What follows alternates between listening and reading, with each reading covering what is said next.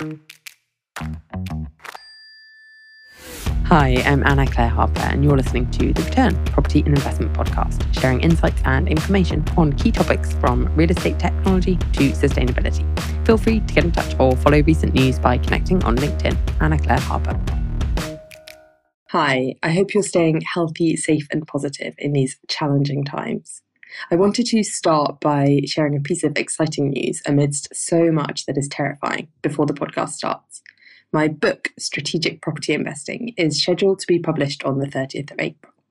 The content has never been more relevant than in times of uncertainty and change, as it's all about what's changed and changing in the residential property market and what investors can do about it.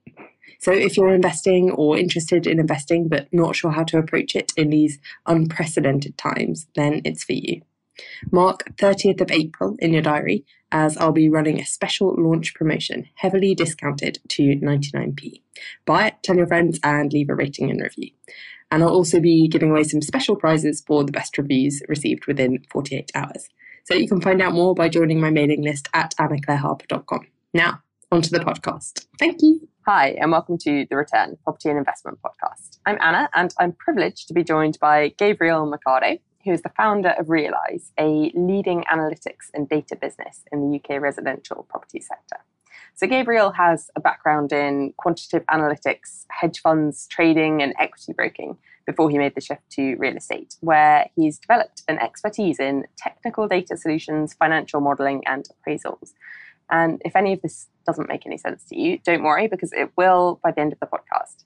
The headline is that he's a bit of a genius with numbers and how they can be used to reflect what's happening in the real world from an investment perspective. He's had an impressive career, and REalyse is, as I know firsthand, because my business, Anglo Residential, uses it on a daily basis, first rate. So welcome to the podcast. Thank you for joining me. Thank you. I'm just thinking that is quite an intro. I hope I live up to it. You will. So before I dig into any questions, is there anything I should have said about you or your business that I didn't?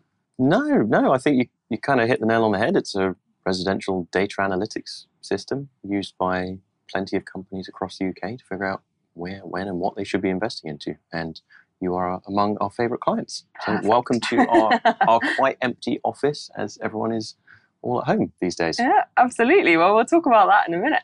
So before we do go into too much detail, a lot of the things that you specialise in will seem quite complicated to an outsider. Can you please explain what quantitative analytics, modelling and technical data solutions actually are, ideally in words that my mum would understand? And I think I mentioned to you before, my mum's a musician, so just base level knowledge, please. All right. So I thought of this is probably a really, really cheesy way to try and describe it. I was thinking, well, if your mum's a musician, she's probably very, very used to reading music. Yes. And not that I'm very good at music, but I can imagine that you have a series of notes and you have a melody, and it's unlikely that from one series of notes and one melody, you're suddenly going to jump into another completely different melody. So you're not going to go from like C to F sharp and like a 2-2 beat to a 2-4 beat.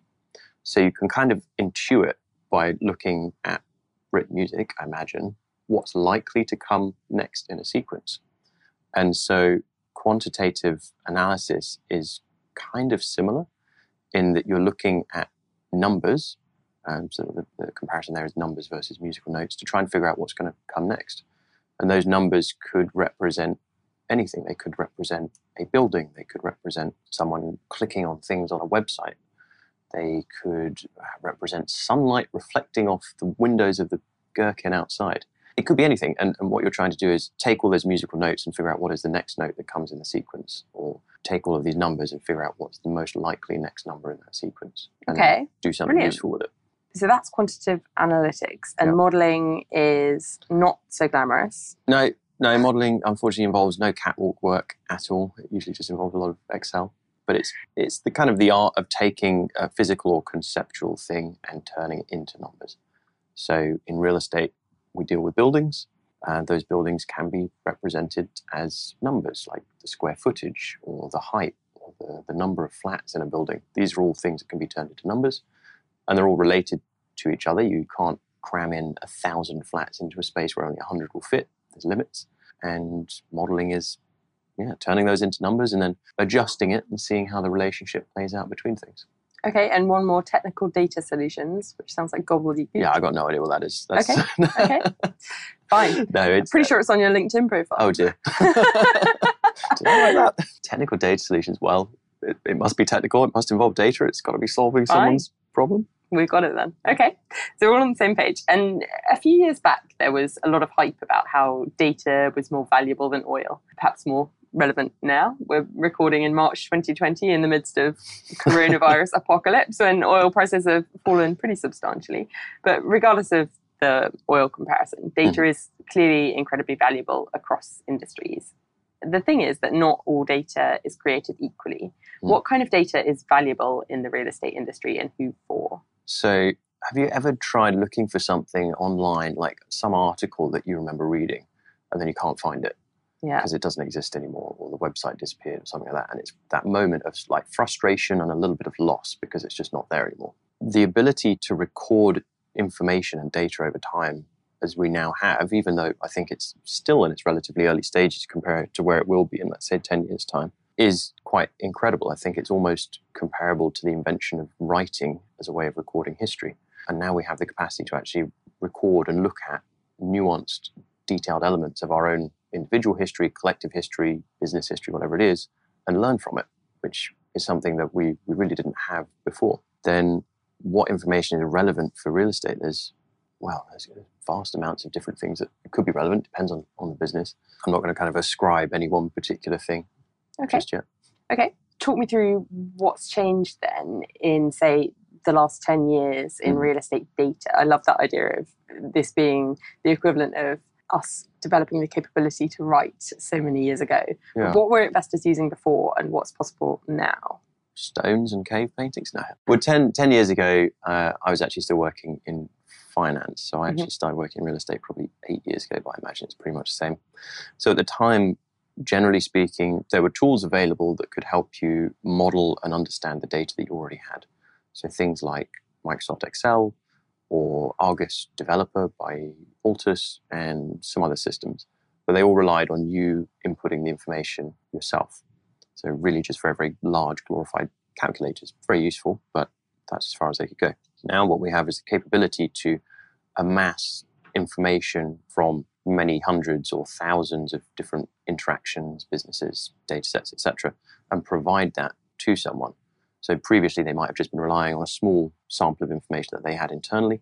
Now they can rely on the information of the sort of entire collective world of whatever sector they're operating in. So let's talk through an example then. So if I'm looking at, okay, I want to know what this particular property is going to be worth in 2 years' time. I'm not just looking at historical property data now, I'm looking at all sorts of other things. What kind of things would you... Yeah, so, okay, something we just launched recently is an achieved rent data set.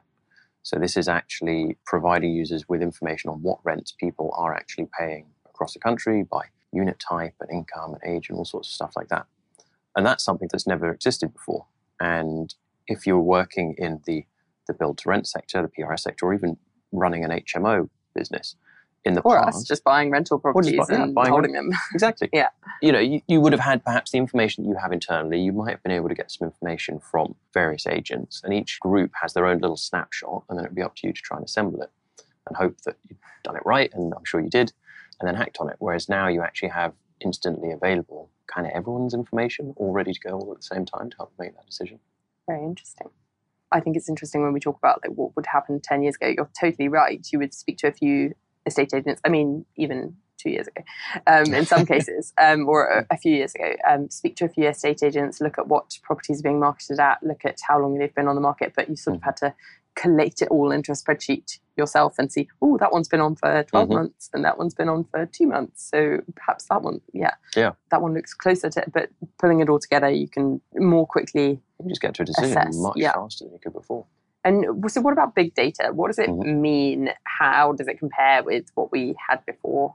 Big data is a sort of nebulous concept. It's constantly changing. If you go on Wikipedia, you can have a look at what the definition is there, and it basically says something like data sets that are so large that normal methods can't be used. But normal methods is something that is itself always changing. It's a tricky one. Like, is what you use big data? Probably, yes. Like, okay, us compared to what is normal in the world, yes, we're definitely big data. Us compared to, I don't know what the amount of data that the NSA is collecting off of everyone's phone records, probably tiny. How topical. Yeah. Okay. So big data is changing, and normality for how one can use data is changing. Yeah, so it's always advancing, always changing. What we're doing today that we might consider big data, if we just remain static in 2 or 3 years' time, would be almost normalized. So walk me through some examples on a practical level of how maybe an investor or developer can either make more money or avoid losing money using data to influence what their decisions, their investment decisions are, how they run compliance, their productivity, and the types of ways that your clients use. The nice thing about the platform that we've got is that it can be used in a whole bunch of different ways. So you can use it for different stages of the investment and development process. Starting off at the beginning when you're just looking around for potential sites or potential opportunities, through to validating something that someone has sent you. So someone proposes a building or a development site, whatever it is, and says, yeah, this is a really great deal. It happens to me all the time. Yeah. And you go, yeah, is it really? And then you can actually, check the metrics and see if that makes sense. Through to then actually optimizing your assets. So having a look and seeing, well, if we had balconies, does that add some sort of premium and is it worth us doing it?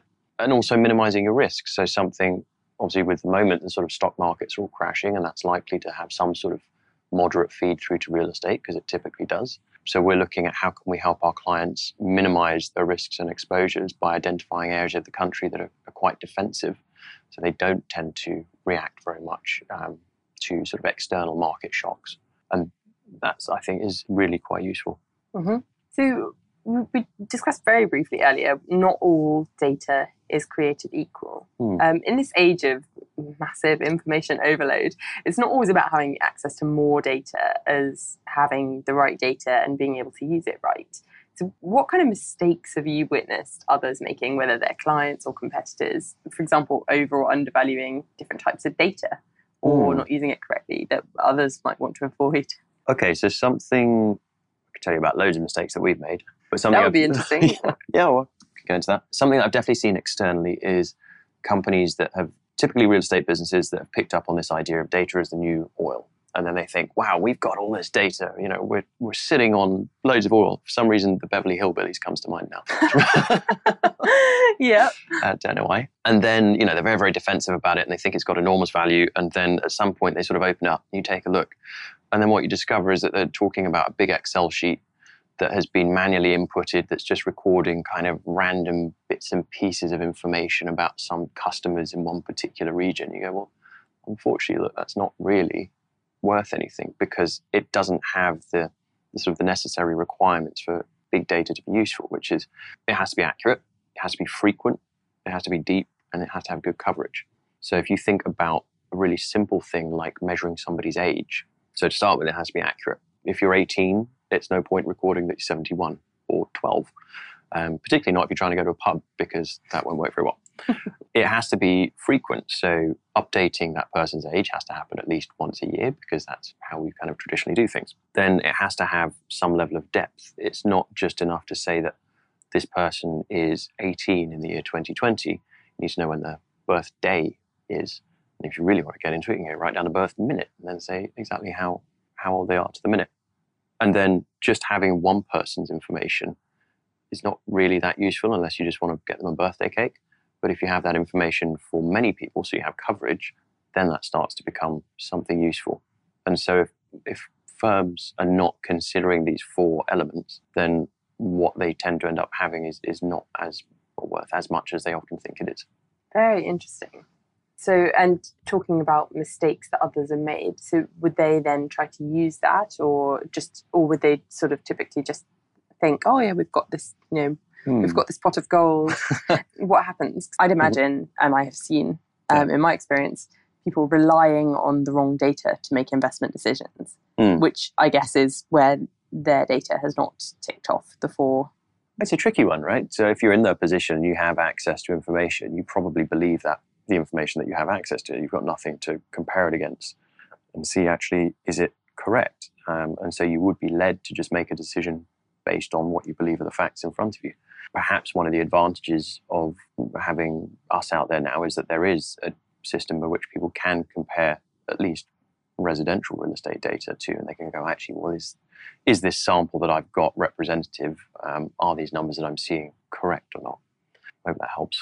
Yeah. How can an investor or business owner make sure that their historic data is still useful in times of uncertainty and change? And in particular, times of crisis. We've been through the whole Brexit crisis, and now we're going through in the midst of the coronavirus.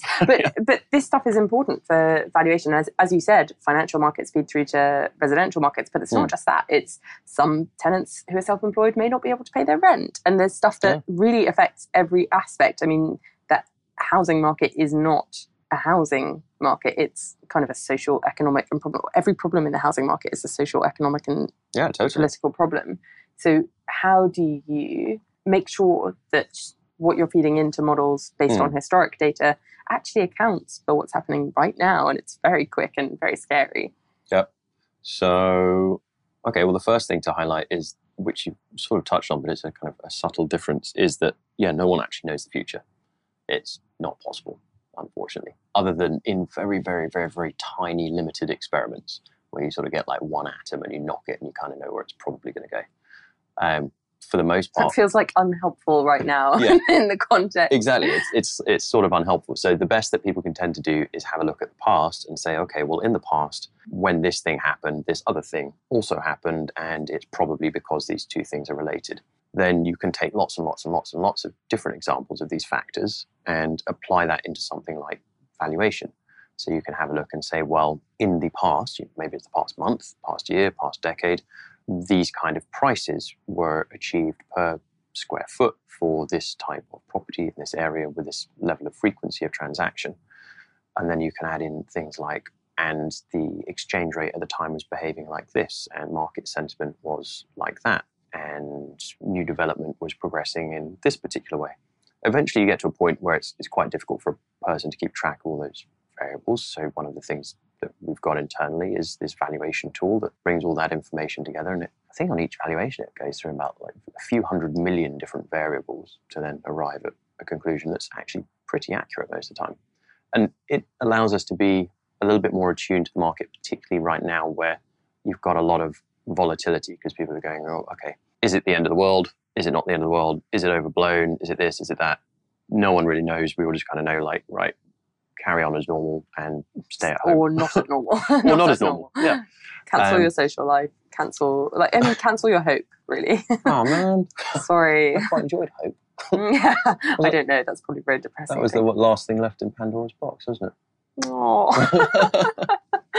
Yeah. Okay, don't cancel that. Okay. Good. Okay, that's very interesting. And I think the comparison is quite stark, really, between, so as an example, getting a REalyse valuation by an individual independent valuer. It's always been very difficult when we're in a time of change. And as an example, assets that we were acquiring last year, there was sort of a note in the valuation saying, well, we're not going to be too sort of confident on this valuation because of Brexit. And now I imagine, if we had a valuation, I mean, if we could get a valuer to go out this week, when we're shifting into lockdown, they would be alluding to coronavirus, but in a kind of, this is uncertainty and we can't quantify it, so we're not going to be too confident way. It feels much more credible to have some data behind it, provided that data meets your four requirements, because that's always the problem, right? It's when we were doing financial modelling, when I was working in the city, it was kind of always rubbish in, rubbish out, I think was the expression.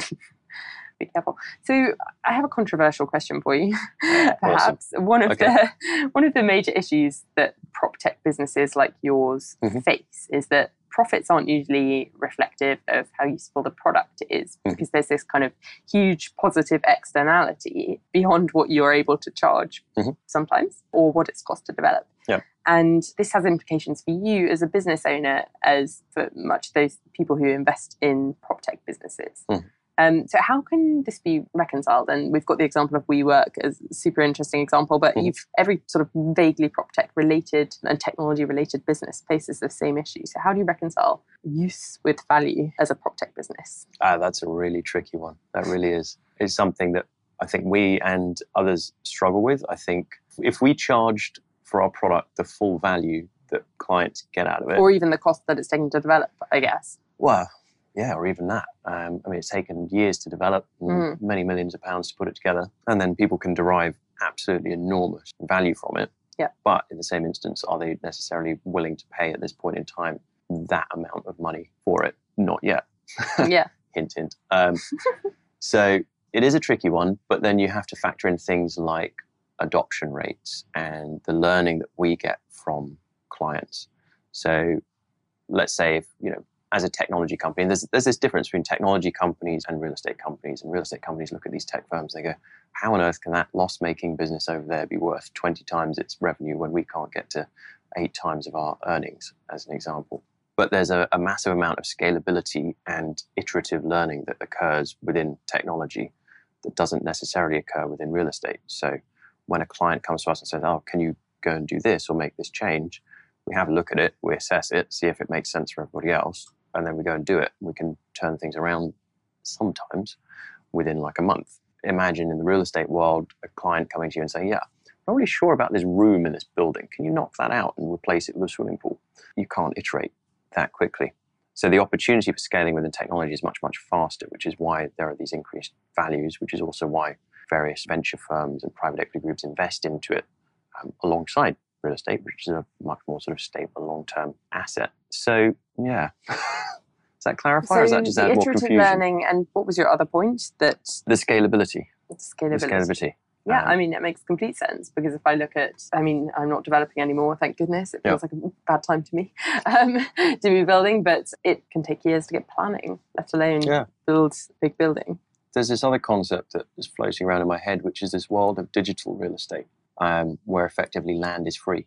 So in the physical world, there is a finite amount of space and land on which you can build things and a finite amount of resources from which you can build things. And therefore, that in itself is somewhat limiting to the scale. We can't go and replicate the Gherkin 1,000 times all over the place. But in the virtual world, real estate, the space where you build things, is effectively free. It's all very, very, very, very, very low cost.